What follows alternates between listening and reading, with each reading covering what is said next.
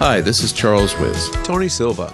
We're two teachers talking. Tony and I talk about education in Japan, teaching in universities, and the general ups and downs of what it means to be an educator. And this is episode 111. And before we begin, we would just like to ask a favor from our listeners, because in our attempt to be more professional and do what professional podcasts do, we're not professional, is to ask people if you wouldn't mind leaving a comment on iTunes about our cast so that people can get a better idea and see if it's something they'd be interested in listening to. And if you could do that, we'd really appreciate it. And so, without further ado, let's get into our topic today, Tony, which is working with, identifying, finding, dealing with, interacting, engaging gifted students. And that gifted, I think, is maybe something we might want to start with a definition. So when somebody turns to you, Tony, and says, do you have any gifted students? How would you answer that? Well, I would always say yes, because I teach at one of the universities where I teach that all the little suckers are gifted. They're a very intimidating group, but that must be a great feeling. Relative, right? The size of the pond and everything else, but. You're talking about something that's gifted relative to the rest of the class, right? And a student reaches out, or you observe something, and the evidence is there. It's like, well, this kid, he or she, is just not somehow like the others, and there's a genius in this classroom, and it's not me. It's a lot of different. You ask to the definition. It's very hard to do because it never manifests in the same way. Sometimes it's from the student himself or herself, and we both had this experience when we get to the specifics about expressing their displeasure with the low level of the rest of the class. Sometimes the student is not unhappy at all, but you just realize that he or she is just operating at a much higher level than the rest of the class, and they laugh at all of the jokes. You witness them explaining things to other students and so forth. There's all different kinds of way, and I think, in fact, in one of my classes, this is just starting to get a little bit specific. They have a school system where they have like the feeder schools, where it's a women's university, and they have a women's. It goes all the way down. There's an elementary school which is co-ed, and then there's a junior high school for women, and a high school for women, and a women's university. And they have a program where some of the more advanced high school students can sit in on the university classes. And so each year in one of my classes, I have 2 or 3 high school students in my first year university classes. And without exception, they are operating at a much higher level than any of the university students. Also, interestingly enough, they're also, to my observation, are more mature than my university students, and certainly, without question, way more earnest and hardworking. So that's always a challenge for me, because the 2 or the 3 that are in the class are in level way above everybody else, and they're really interested in learning, which is not the case in the class that they've been put into. And that's always the case. So yes, do I ever have this? Yes, I have it all the time. Yeah, I was listening and thinking about all the different ways that students could be gifted, or how I would define gifted. And you're right that it never, ever appears in the same way. And the different way that gifted students, at least the ones I've identified, because we get into the problem of known knowns and unknown knowns and unknown unknowns. I mean, first off, there's the gifted student that you can identify because they're engaging with you, right? Mm-hmm. As you say, that wonderful metric of, do they laugh at all your jokes? Mm-hmm. And especially they laugh at the jokes that don't sound funny and that you give no indication that you've told a joke. Right. Right. It's not the one where like, okay, that was funny. I think I'll laugh at that myself. But there's that. So there's the ones you can identify. Then there are the gifted students. This is the one that is always difficult for me. Are the gifted students I've missed that did not give any indication they were gifted to me, and that's not because they weren't signaling it. It's just I was probably not aware or sensitive enough. Then there's the gifted student who's bored out of their mind. Mm-hmm. And as you say, is upset that the other students are not serious or running at the same level. And they will react to that in way different ways. I mean, sometimes they'll be very direct about it. Sometimes it'll manifest that you just think the person's a jerk, but where in fact they're just bored and angry. Mm-hmm. And one of the things that I have to keep working on is that it takes me a while to realize they're not angry with me. But that's where the anger is getting directed or is obvious, right? Is that I can see they're angry. But you're right, they're angry with the other students for not being at a higher level. And then there's that last group, which are the gifted students I probably have no idea that are gifted because they've given no indication.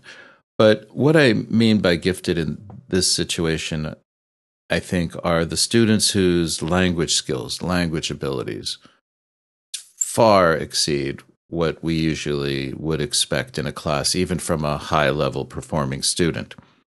And when we talk about the gifted student in English, I think what we're both talking about the same thing, which is it doesn't have to be somebody who just seems to have, been wired for language.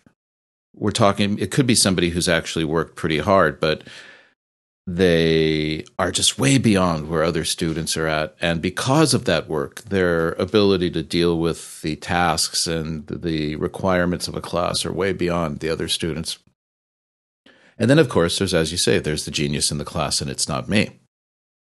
When you have those special students, those learners who are just obviously, put together, their brains are put together in a really interesting way. And they're far ahead of everybody else, and you can say one thing and they get it. So, yeah, those are the different manifestations. I mean, we can get the basic definition, but you're right that it's just going to be so varied and so different. And how should we approach it then? How can we make it more practical? Do you think we should maybe share some stories of how we've dealt with the different kinds of gifted students? Yeah. Go ahead. Yeah, I was going to ask you. Okay, what's your best story, Tony? My best story. Or what's the one you think let's pick a certain kind of gifted student. Which one should we start with? Should we start with the one that is helping other students we can identify, we can easily see? Well, let me go with the safe one. And I don't know how common this might be, but at one of my universities, it's not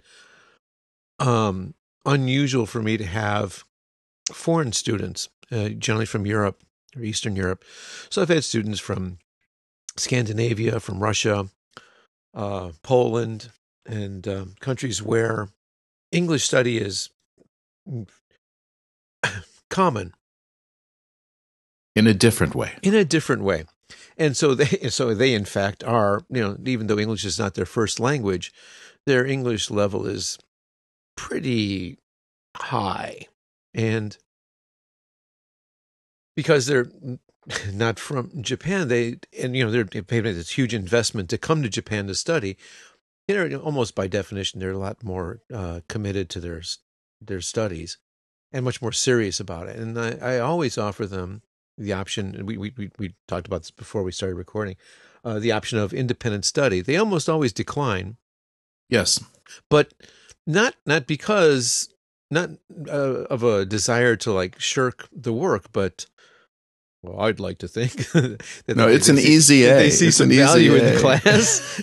But it's just an easy 4.0 for the grade.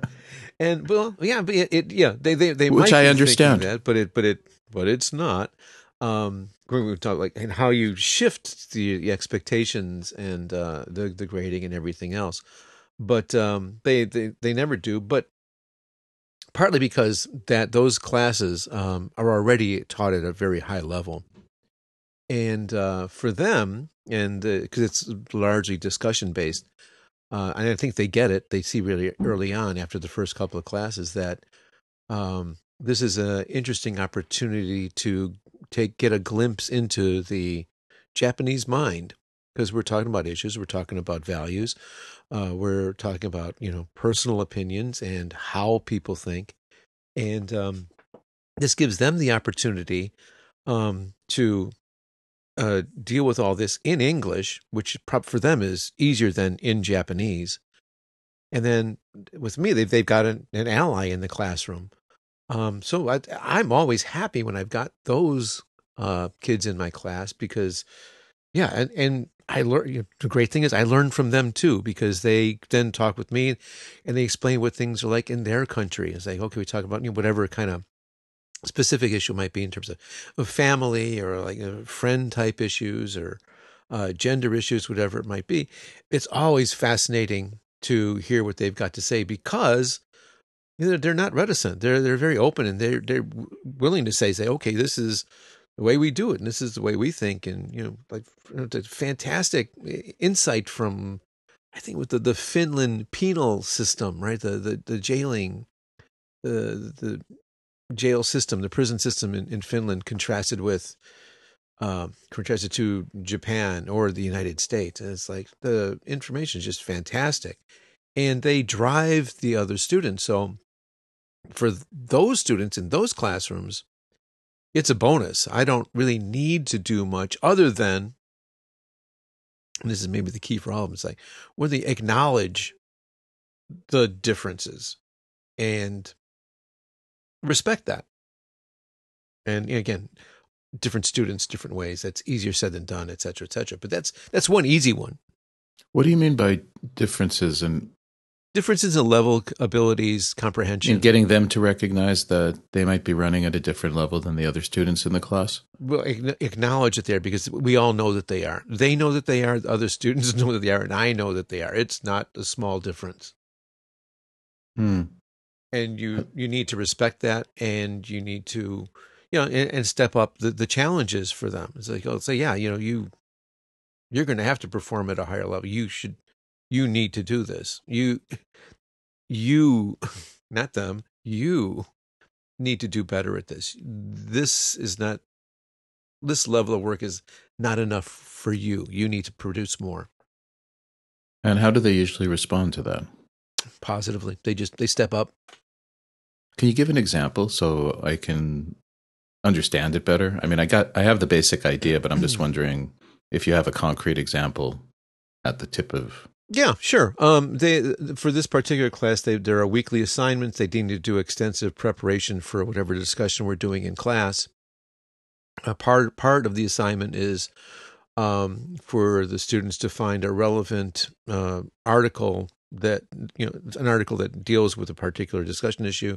They have to summarize it, and they have to give their own analysis and personal thoughts on it. And with those students, they're not going to, for them, like a 600-word article from Japan Today is not going to cut it. They're expected to go to the New York Times, Atlantic,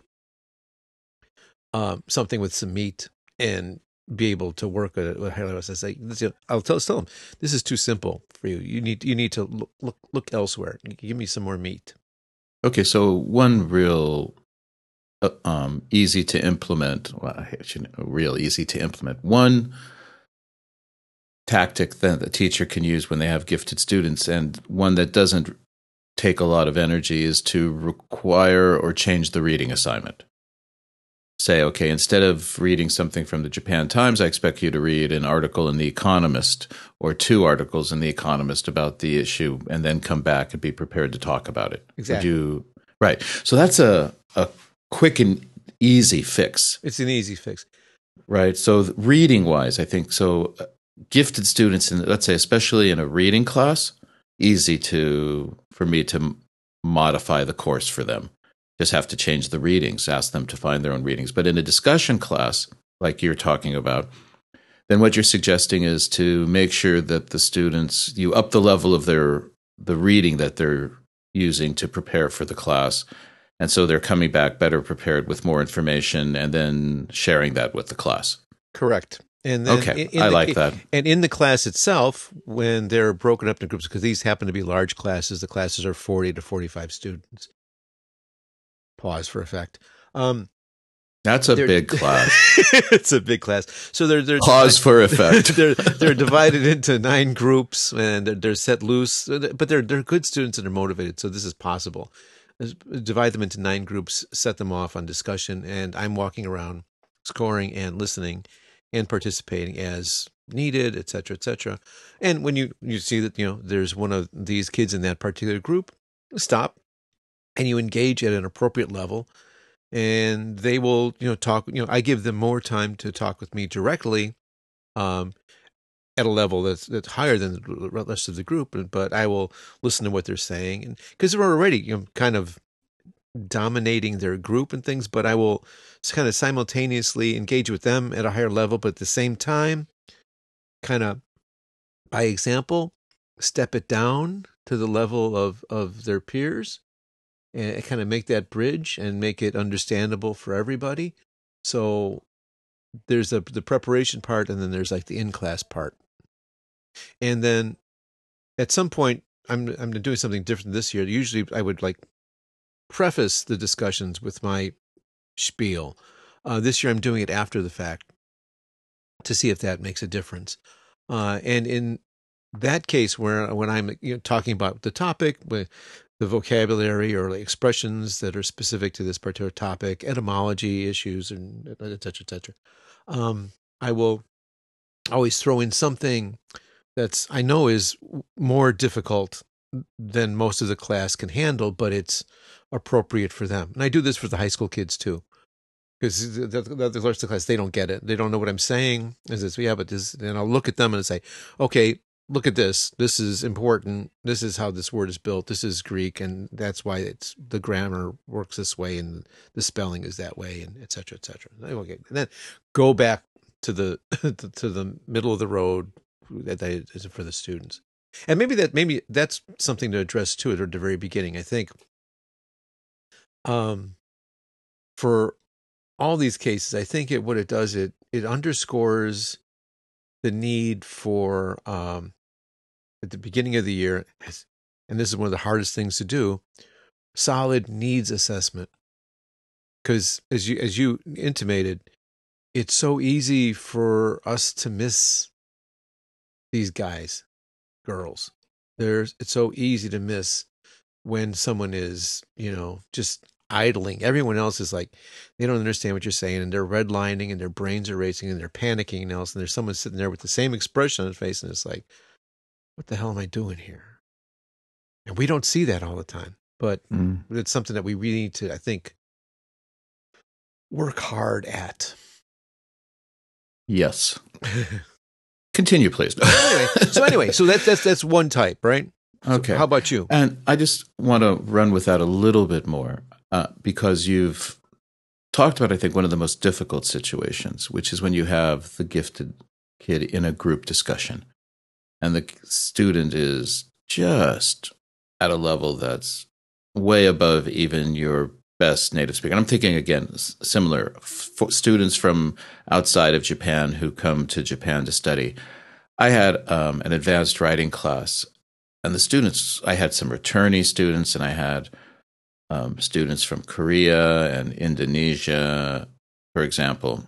And I had these 3 students from Korea who just were running at a level that was just amazing. Mm-hmm. And when I mean by amazing, it's not just that their English levels were really good. I mean, I think they spoke Korean, English, Japanese, and Chinese. And I think and they read and wrote and write. They read and write in all the languages as well, which is just like, okay, just leave me alone and make me feel incompetent and destroy my sense of self-worth. I need a spell checker in English, so I'm having trouble. But what I meant to say is that the level they're running at is a seriousness that they're coming to class far more prepared, let's say, than the other students.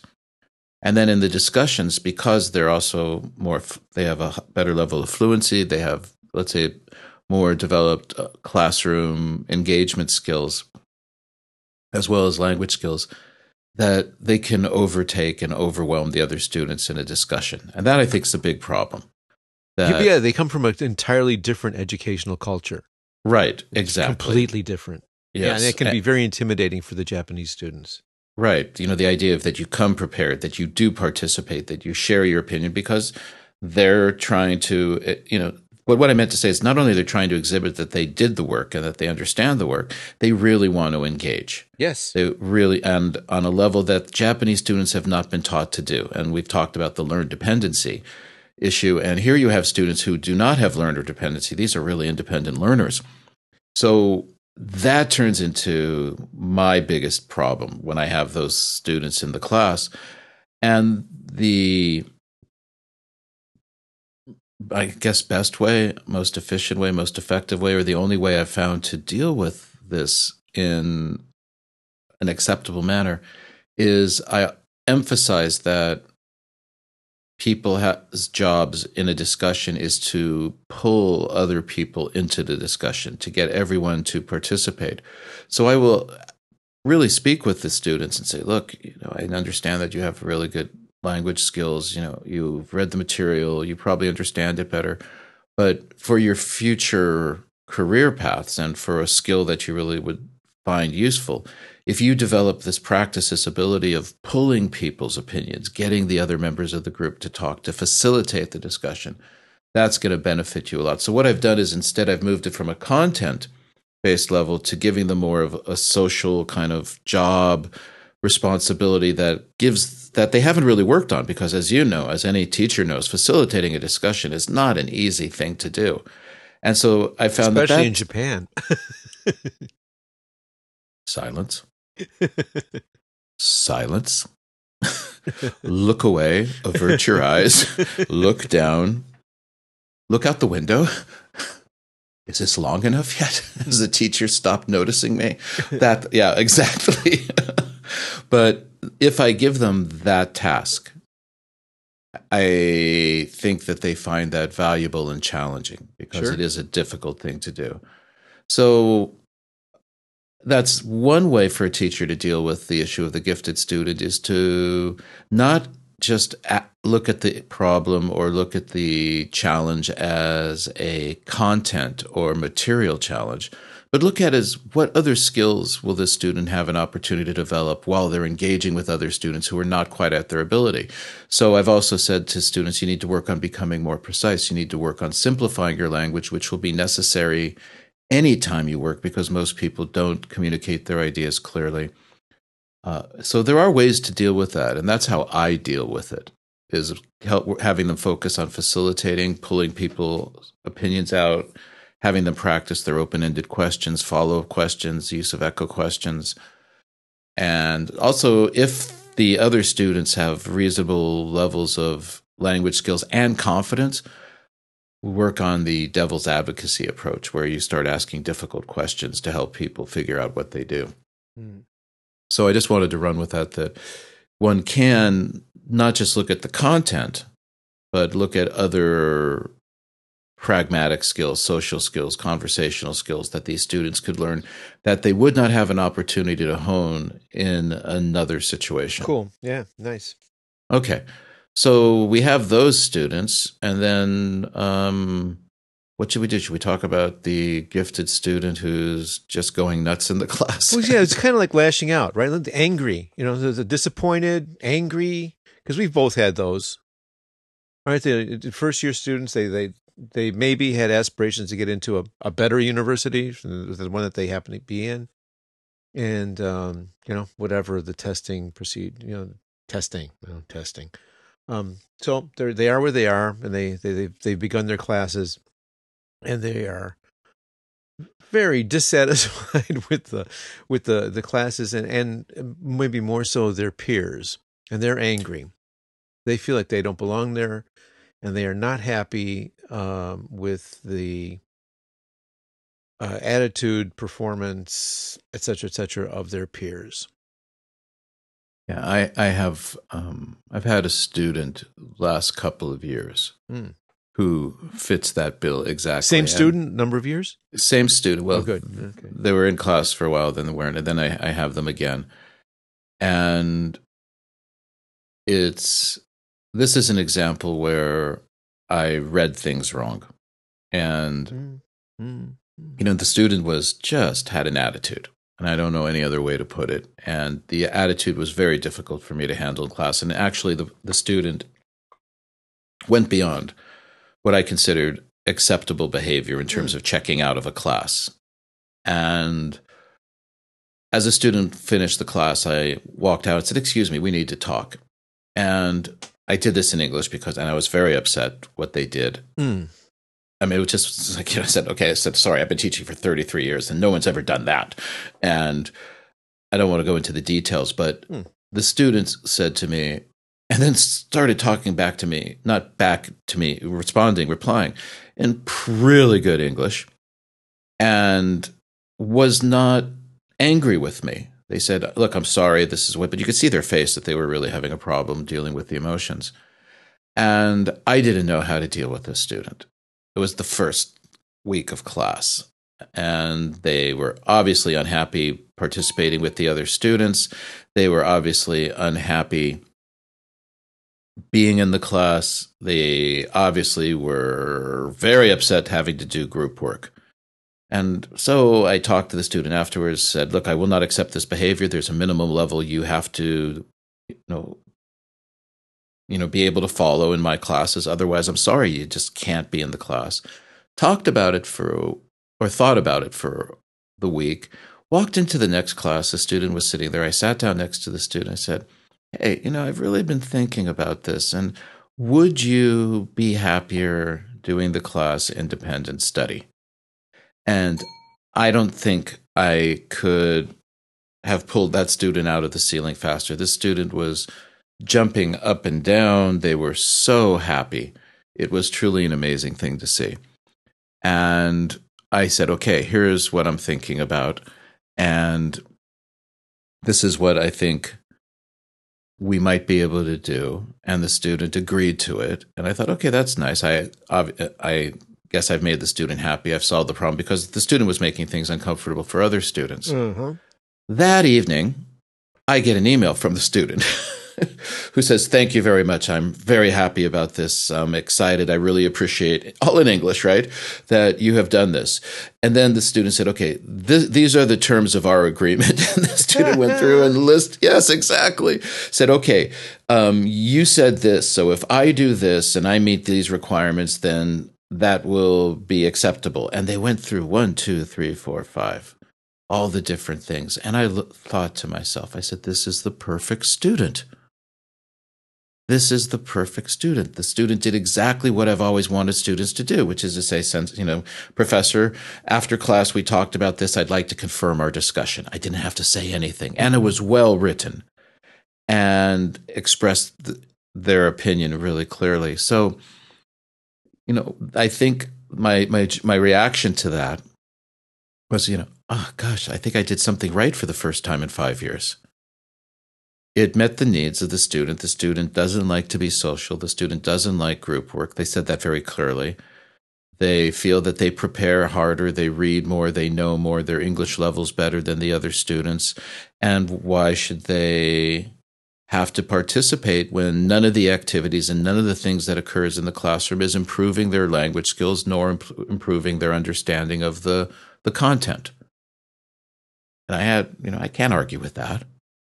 So in that sense, I think the only solution really was to go independent study. Sure, I agree. And so I meet with the student outside of class, and yes, I have to give up time for that. But the benefits are pretty good in terms of the student seems happier, but most importantly, the student isn't having a negative impact on the other students. And I don't think that the student had an awareness, as most students don't, that their behavior really does impact other students. So was dealing with the student who I could not find a way to integrate them into the class. Mm-hmm. You have anybody like that? No, I have not had anybody like that. The cases that started the way that yours did, whatever action I might have taken, discussion of talking with the student, resulted in them choosing to remain in the class and doing some kind of extra, it's performing at relative to the rest of the class 110%. 125 or 150%. They were willing to do more, and were happy to hear, uh, my the appreciate. They were able to appreciate the adjustments that I had done to the class and whatever I'm speaking. Little tidbits aside, okay, this is the main point. It's like, okay, and for you guys, there's this plus, and you guys, you know who you are. You got it. The rest of you guys are like, what just happened? Don't worry about it. So, no, I've never had to actually do that. So no. Okay. Now, this was an interesting example of where I thought the student just had a bad attitude. Mm-hmm. Yeah, well, it's so easy to miss. It's so easy to miss. Well, actually, I wasn't missing it because they do have a bad attitude in the sense of, but the cause, it's not right? the attitude that I want in the classroom. Yeah, there's just way more going on than meets the eye, right? Exactly, and thinking about it, and it really for a week, at least a half hour a day of thinking, how do I integrate this student into the class? How can I adapt the class? Because it's a small class of 11 students. So and it's a discussion class, and it's 1 out of 11 is a big percentage. That's a big percentage, and you could see that the other students were uncomfortable working with the student, and I was in this situation of, again, looking at it and thinking, I understand being angry in a class. I understand being disappointed with what's going on in the classroom as a student. But as a teacher, I look at it and said, no, I'm sorry, you just can't do that in the class. You can't negatively impact how the other students are interacting, and really thinking, how do I do this? What do I do? Should I say something to the student? And again, I have the freedom because this is where I work full time, but I was able to come up with a solution that seemed to have had very little downside. And, as I say to people, if anybody questions me on this, I say, excuse me, but we're supposed to be dealing with differentiated learning. We get these directives all the time that we should be adapting to the needs of our students. We should be innovating. So my attitude is I innovated and I adapted. So tell me what's not good about it. And everybody seems to be happy. But the reason I mention it is not only is a student one of the most interesting students I've ever talked about, constantly reading, interested, excellent writer. One of those students who, if you just looked at their attitude, you wouldn't want to talk with them because it's just hard to get past that. But once I started talking to the student, I was one-on-one. It was a truly engaged mind, somebody who was curious about the world, was interested, and was running at a level of curiosity and intellectual engagement quite different from the other students that they were working with. And I was like, okay, I understand how you feel now. I get it. But I mention it in the sense that I read it wrong. And now I'm beginning to try to remember that whenever I'm in the classroom and I see a student who's exhibiting similar kinds of behavioral patterns, or giving me those kinds of expressions, say, well, is the student angry at me? Is the student just have a bad attitude? Or is this maybe a student who's bored?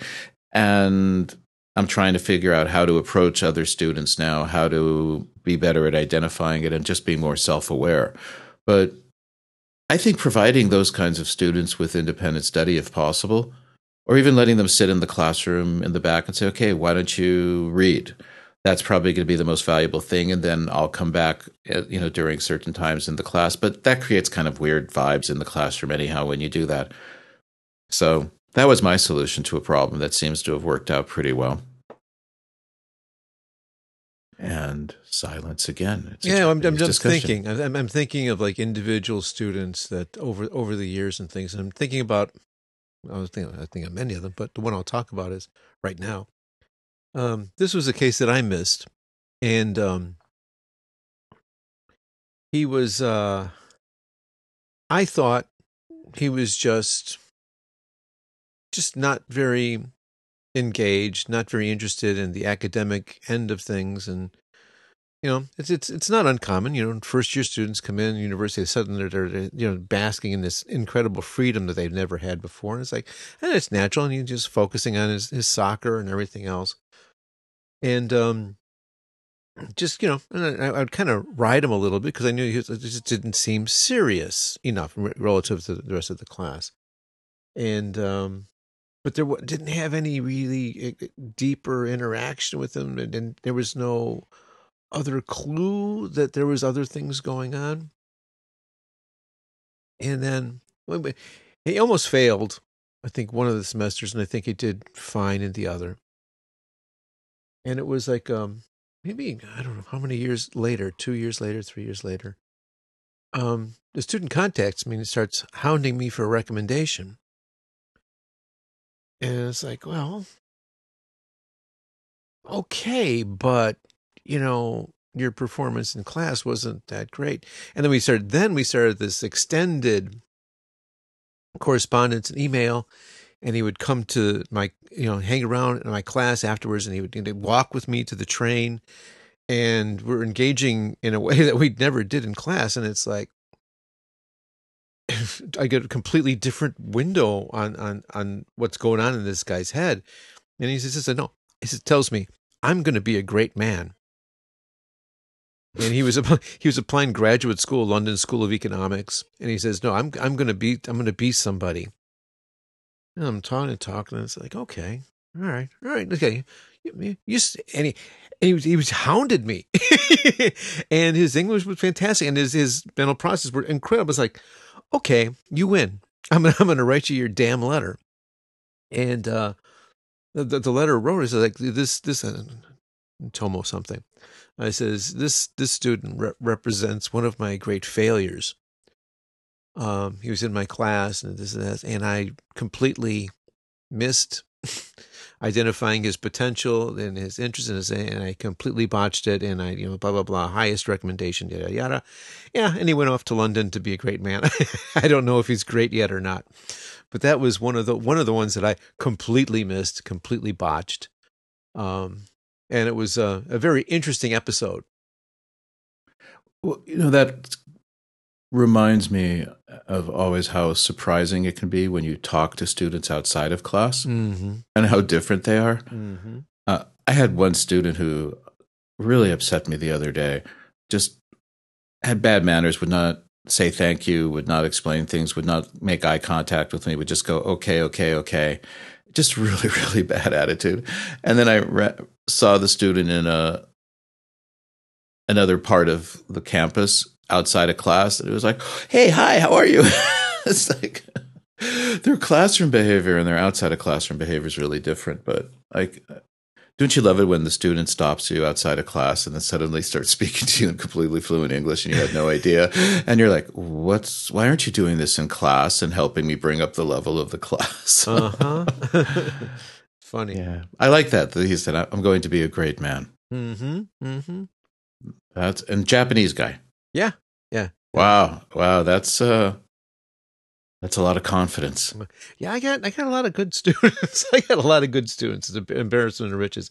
We both talked about the foreign students who are in these classes, and there was a woman girl, who from Russia, and she was a student in my class, and her at the time, her English was very good, but again, because the classroom behavior is so different from Europeans than Japanese, so it's like it's easy to overestimate the language ability because it's all out there, right?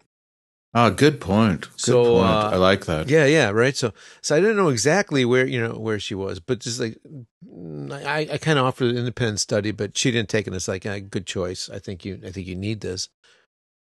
Get a little more English where you're going and stuff. And so, yeah, and she just contacted me the last 2 weeks on Facebook. It's like, hey, I just like yeah, I know. I remember you were from Chicago, but I'm going to be. I was accepted to the PhD program at Purdue, Japanese Studies, and she's got a teaching fellowship. Yeah, okay, good. We did something right. That's nice. Yeah, it's nice to hear the success stories. Yeah, and right, and when we can identify them and when we hear back and we know that we engaged or interacted with the students in a good way, it's really, really a relief. And it's a wonderful feeling. Don't you think? I don't know. That's why I love the job, right? Yeah, it's when it's just, there's... When it works, it works. Oh, man.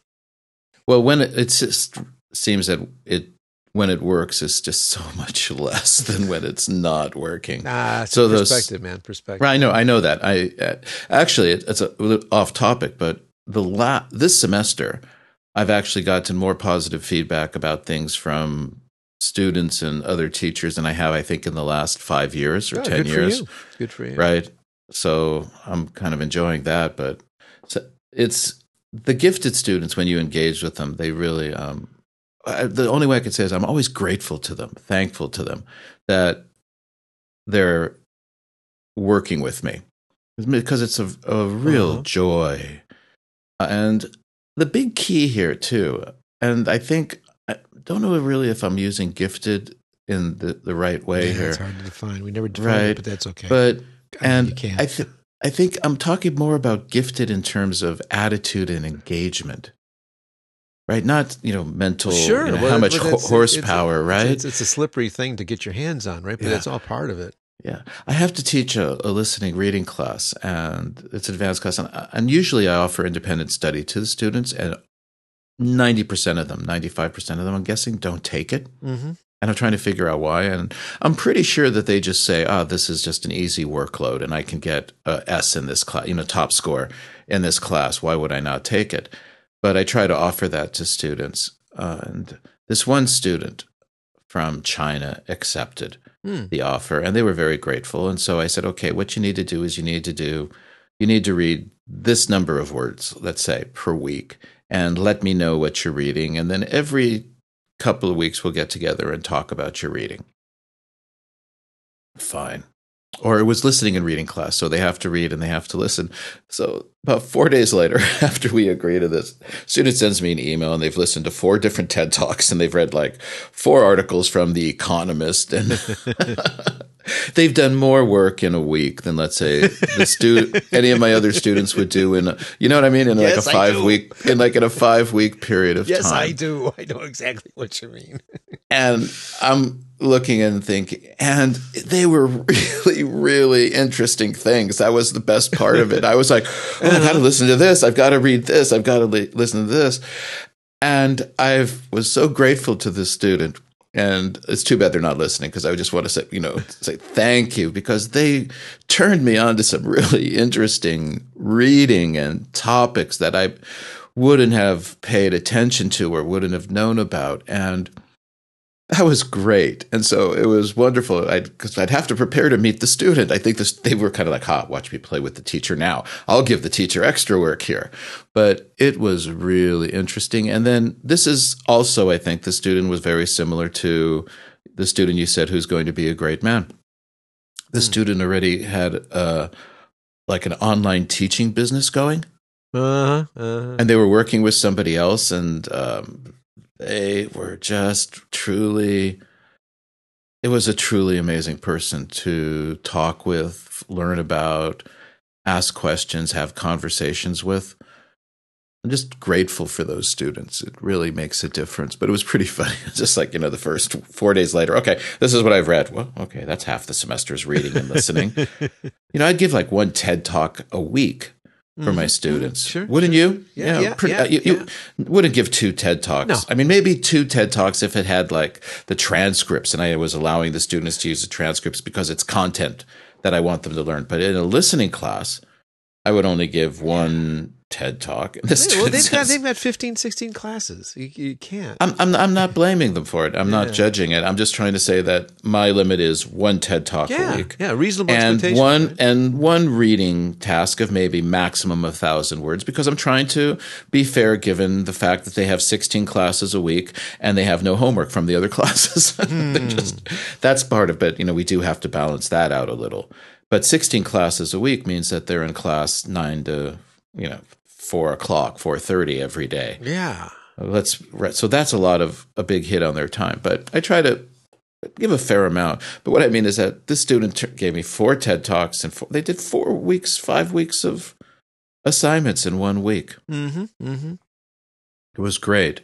And then I had to read the articles and get ready for the talk.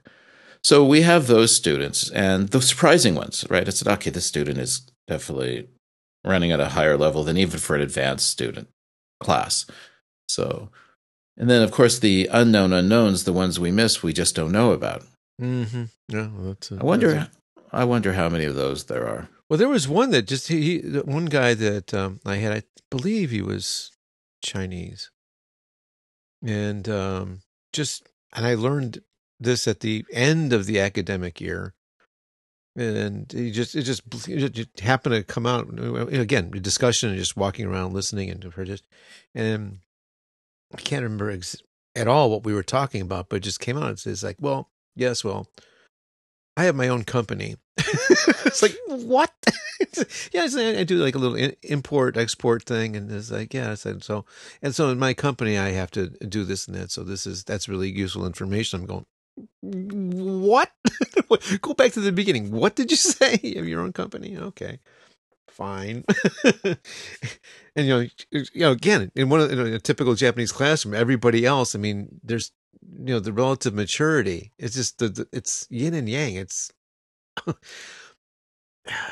wow. It's like, how the hell did I miss this? Yeah.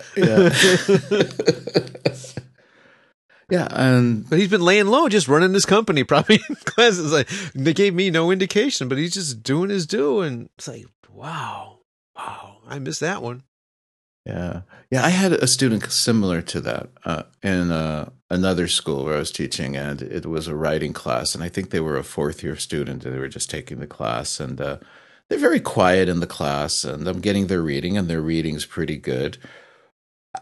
And finally, I turned to the student and I said, the writing you're turning in is really excellent, and it would be nice if you maybe participate more during the class, give more input. And they said, okay, fine. And then we started talking a little bit, and I said, so what are you interested in? And the person says, oh, I have a job at McKinsey when I graduate or something like this.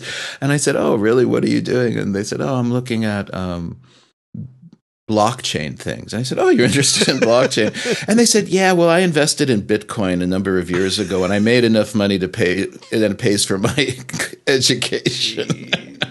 And I'm thinking to myself, why just get up and teach the class? Okay, it was amazing. And again, missed it for half the semester. Here was an interesting person who's running at a level that I is really high. You miss it. Yeah. But, on the opposite side. Okay, good. That's what I was going to go. Okay, about not missing it. And this is the one where I would have missed it if the student hadn't asked a question in class. So I'm teaching this one class. It's independent English learning. So our job is to teach students to become independent learners. And students are working in a group. And I've introduced the idea of mind mapping, note-taking, right, doing all the usual things. And I have a list of resources available for students of the different kinds of mind maps they can use. So we're talking, I said, okay, are there any questions about mind mapping? And the students are working in groups, and I just say, are there any questions? The student raises her hand, I go over, and he says, excuse me, Mr. Wiz, but I don't know whether or not the mind maps you gave us are actually the links to mind mapping apps are actually mind maps. And I said, I'm sorry, I don't really understand. I know that I gave you one, Prezi, which is more of a presentation thing, but it's based on the kind of mind mapping idea. And so then the student says, well, the other ones I'm not really sure, you see, because Tony Buzan, who invented mind mapping, wrote in his book. Oh, crap. No. I just was, I've been teaching a really long, 33 years. And I'm not sure exactly when Tony Buzan came out with his ideas of mind mapping. I think it was late 70s, 80s, perhaps. I have never had a single student know who Tony Buzan was. Got it, right? Yes, right? Absolutely. And I looked at the student and was like, "Okay, well, you're right. Who the hell are you? Holy crap! Well, why are you torturing me this way?" And I said, "Okay, I think you're right, but I said you should look at the original idea of mind mapping, and these apps are actually how mind mapping has evolved over time. how it's changed. If you look at the original ideas of how Tony Buzan talked about his ideas, I said it was, and we went through and I explained. I said now there's this notion of mind mapping, and we've expanded it to concept mapping, et cetera, et cetera. That evening, email again from the student, and the student is from, I think, Vietnam. So this is an obviously gifted young man. Right. 3 languages, right, with 3 different writing systems. Again, and the student was responding and reacting to what I had talked about and said that they hadn't realized how fast things are changing, and they had looked and seen the original idea of mind mapping and then went through and looked at students doing this on their own about how mind mapping has changed, and that they really appreciated that I had exposed them to this concept about things changing at a really fast rate, and that things changing that the person, this young man hadn't assumed would change. They were familiar with technological change, but not the fact that ideas in education would change this way.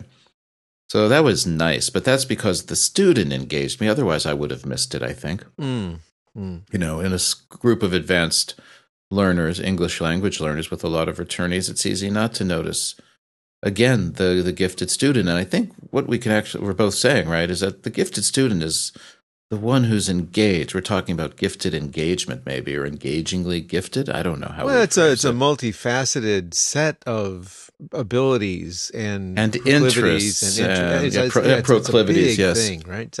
It's not one dimensional at all. Yeah. So what I want to do, though, is go back to what you talked about with the needs assessment. Okay. Right. What do you think I could do or other teachers could do to identify those students earlier? Because that's the big the struggle for me, is how do I identify those students? Because you just can't talk to them. Sometimes it doesn't come out that way. Do you have any techniques or recommendations for teachers of what they can do in the needs assessment stage? I want to do this needs assessment, but I want to throw one thing out maybe before we do that. Please. If that's okay. Oh, sure. This is the case where the student self-identifies as gifted mistakenly. Me, that's me. So, at one of the universities it just came up in one of the writing assignments, and it was this venting and this screed about like his dissatisfaction with the level of his peers, and I was like, well, I'm looking at this like, your writing really isn't that much different from I didn't say this to him, of course. You might be very serious, but in terms of your abilities, you're kind of right there. Maybe at the upper half, but you're not really out of your, you're not really above the rest of them here. And it's like, okay, so that is a whole nother thing, but it's similar. It's saying, so this person thinks, it's the behavior is going to manifest in similar ways. It's like he or she feels like they're not getting what they need. They're not satisfied with what they're getting, and so that takes a whole nother level of finesse to think. And the way I deal with it is like, well, ask the student about expectations. It's like, okay, well, you're not happy with it. What did you expect? What did you think it was going to be like? I would then also explain about the educational system in Japan, and even students who might be very interested. I don't know what happened to you that you have this hunger for knowledge that's being unsatisfied, but for a lot of people, the system has produced a different set of expectations. And maybe follow up by saying, well, don't even, again, you perceive your peers as being inferior to you. It's like, well, you don't necessarily need to be dragged down. The fact that they're not performing at your level doesn't mean that you can't continue to excel. And if you feel unsatisfied with your interaction with your peers, engage more with your teachers. and under my breath, but be prepared for disappointment there too. Yeah, okay. So you're not happy with what's happening in class. Let your teachers, like as you did with me in your written assignment, indirectly, let your teachers know that you want more, or that you're frustrated, that you need some more. They will give you more. They will feed you. They will give you what you need. As well as, suggest other things. Like a lot of universities have English speaking societies, ESS type things. They've got English Island or English Cafe type facilities. There are speech contests. There are essay contests. There's the Model UN. There's the Pecha Kucha presentation type organizations. There are bigger universities have situations where you can be a volunteer tutor and help people who are having trouble with their English. And if your English is good enough, you can teach other people. Like, give them books, suggest podcasts, like TED Talks, specific books, podcasts, et cetera, et cetera. All these other things. It's like, okay, you want more? Here's more. Here, take as much as you want. But in that case, I will, maybe personally, acknowledge a student. Hey, okay, I know what you're going through, but because the level isn't there, there really doesn't warrant a change in the actual content of the class. You're so much nicer than me. I've had those students, the ones who, I had a student who said that he was a genius. And I think I told the story that this, no, I won't get into the story. It's too long. It's too long of a story. But this student was a genius, and I looked at the student. I actually said, "Look, let me give you 3 examples of things you've done so far in this class that would indicate otherwise." Right. And I was not rude about it, but I said, "Look, first you did this, then you did this, and then you did this," and it seemed that everybody else understood. And you didn't, and you claim to be an English genius. So I'm wondering if you're thinking that your writing is really exceptional, or your speaking is exceptional, or your reading is exceptional, because what you've done indicates that your listening is unexceptional. So I've done that. I've also, when I've had students who have indicated to me that they think that they're far smarter than other teachers or other students. And I said, okay, here, you've asked, what level do you think your English is? And they say, oh, I'm near native. And I said, okay, here's an article I want you to read. And I'll give them something from edge.org, for example. And I'll say, take a look at this and see if you can handle this. This is what an intelligent person who's reasonably well-read in the liberal arts and the sciences would be able to handle. And often after I do that, the student won't come back to me to talk about the article. But I think that if you can do that nicely in a way, of course, we're making a judgment call on the student that they're not. But I think that every teacher knows what we're talking about, which is a student whose self-assessment is not calibrated correctly to the indicators they're providing. And I don't know if there's a more polite way of saying that. Well, I think that's enough said about that. But okay, let's go. You handle it however you handle it, but you don't need to attempt your teaching. But back to what you were saying. Before we go.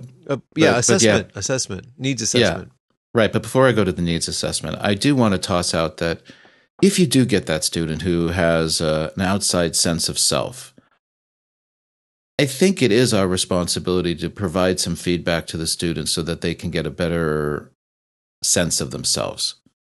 If you can do that nicely, to say, hey, you might want to think about whether or not your abilities are in line. And I think too many teachers that I know will just avoid that. And I think helping the gifted student, everybody say, it's our responsibility to help, gifted students really go as far as they can and maximize what students can do and to help students reach their full potential.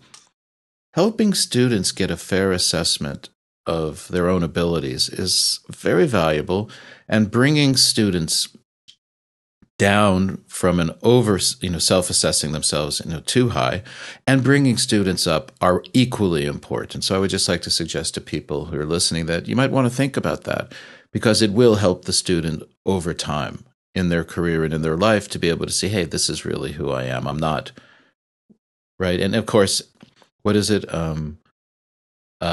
In almost all surveys of people, 80% of people describe themselves as excellent and above average drivers.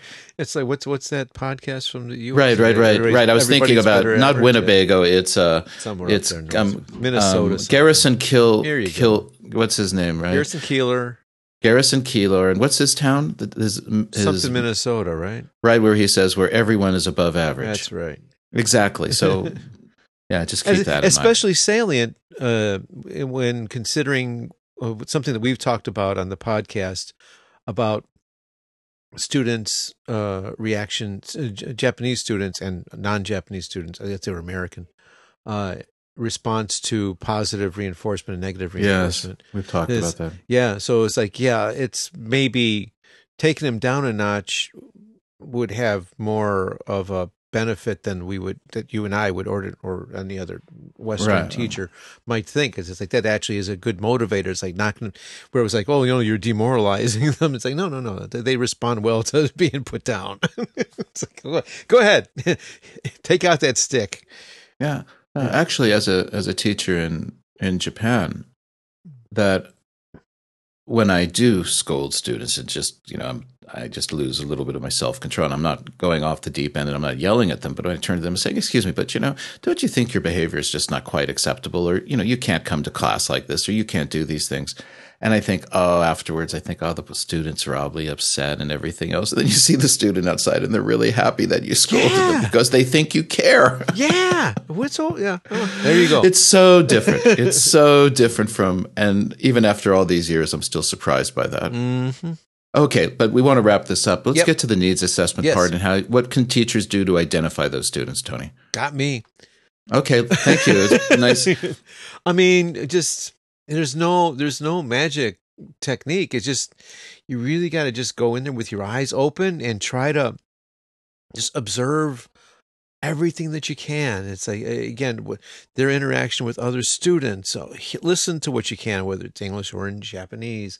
Watch their reactions to, what you say, whether it's, a set of instructions, whether it's a joke, whether it's, you say, okay, class is over in a different way. And like, who are the students who close their books? It's like, okay, got you. It's like the other ones are like waiting for the next sentence. Like, no, dudes, it's over. It's gone. Come on. It's time to go home.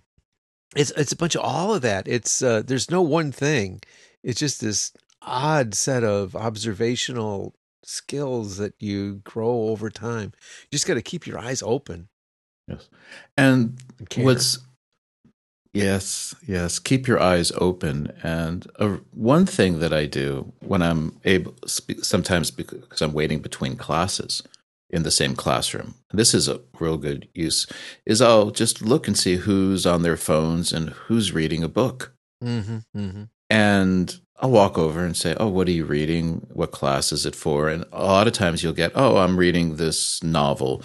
Was it for class? No, I really enjoy this author, and I'll get into a discussion with the student. Or I'll look at some student who's on their phone and say, "Oh, what are you looking at?" If I can obviously see they're not lining or texting to their friends, but they're actually looking at a website. Because sometimes you'll find out, like one student's like, "Oh, I'm looking at an article about artificial intelligence." Oh, okay, I better mark this student as being someone who might be more in need of some independent study options or something. But use the time between classes. That's when you'll see students, because that's when you see students reading books. Right, they're outside their role. Yeah, exactly. The bell hasn't rung. Yeah. And they won't be offended if you talk to them most of the time. Or if they are, they will not indicate to you that they're offended. So I think that's one tool for needs assessment. So the last year, I've been trying to get to class early, or earlier than usual, and sitting there and waiting for the bell to ring and just observing what the students do. Do they talk to other students? Are they reading? Are they writing, for example? It's been helpful. Any other things a teacher can do? I don't know. I mean, I do what you do. I mean, at lunch, I'm in the classroom, and before I go to class early just because I prefer being with my students than I do with my colleagues. But how dare you? Yeah. Imagine That. imagine a teacher likes his students. No, I don't know. I don't have anything specific to just if you observe and care, and just do your best. I don't have any tips. I don't have anything solid. Okay. Let's end on that note. Yeah. We don't know. Well, we don't know. And that's it. I don't know. But needs assessment, really, really big. And if it's one practical thing, just like don't shoot before you know where the target is. Again, needs assessment, before you start, assume and start lecturing, whatever. It's like, make sure you know where who your audience is. Prevent you from going over or under the student's abilities. It's a story I've told before. Like I said, I teach at one exceptional school and exceptional students at an exceptional school. And there was the first class that I had there. And of course, I was used to teaching elsewhere. And, the first day of class, you explain, and blah, blah, blah, blah, blah, blah. And then say, are there any questions? And of course, there's never any questions because it's a Japanese classroom. But lo and behold, the hand goes up, and I go, "Oh, okay. Well, this university is different." And guy says, "His question." Oh yeah, this one. Have you ever regretted becoming a teacher? It's like, oh crap! I got to go back and redo the entire syllabus before next week, Right? Because this is a whole different beast than I'm used to. I wasn't ready for this. I'm thinking more like, I mean, it wasn't quite side by side, but it wasn't a bunch of. It's like, okay, all right, here we go. Right. Yeah. And I think if you can walk around the room when students are in groups to talk to them, you can get more of those questions, because that's unusual for a student to ask that kind of question on the first day. Oh, hell yeah. So create opportunities to talk to students during class in small groups that are maybe not directed on the topic. Yes. Okay. And by the way, I just realized that we should, since we did mention mind mapping and Tony Buzan, and that he passed away, I think. Oh. In April. So there's an educator who had quite a large impact on how people teach and how people learn. So just wanted to mention that.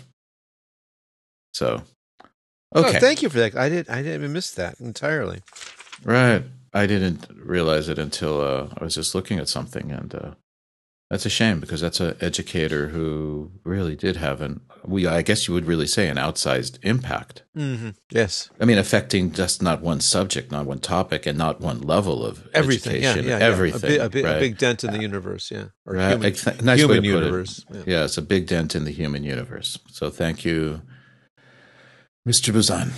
Okay. So, wrapping up, and as we mentioned at the beginning, if you have the time and the inclination and would like to leave a comment, that would be helpful for us in expanding our listenership and hopefully getting more people, because it does have an effect on the algorithms that iTunes uses, or at least that's what I hear from the other podcasts that I listen to. So everybody knows where to find us, and I'm Charles Wiz. Tony Silva. Two Teachers Talking, and I'm going to do some work on the weekend now, Tony. No, I'm just going to kick back. Yeah, right. Yeah. No, I'm chained to this desk until Monday morning. Oh, yes. You and me both. Nowhere. Okay. All you right. be good. All be right. well. See you. Bye.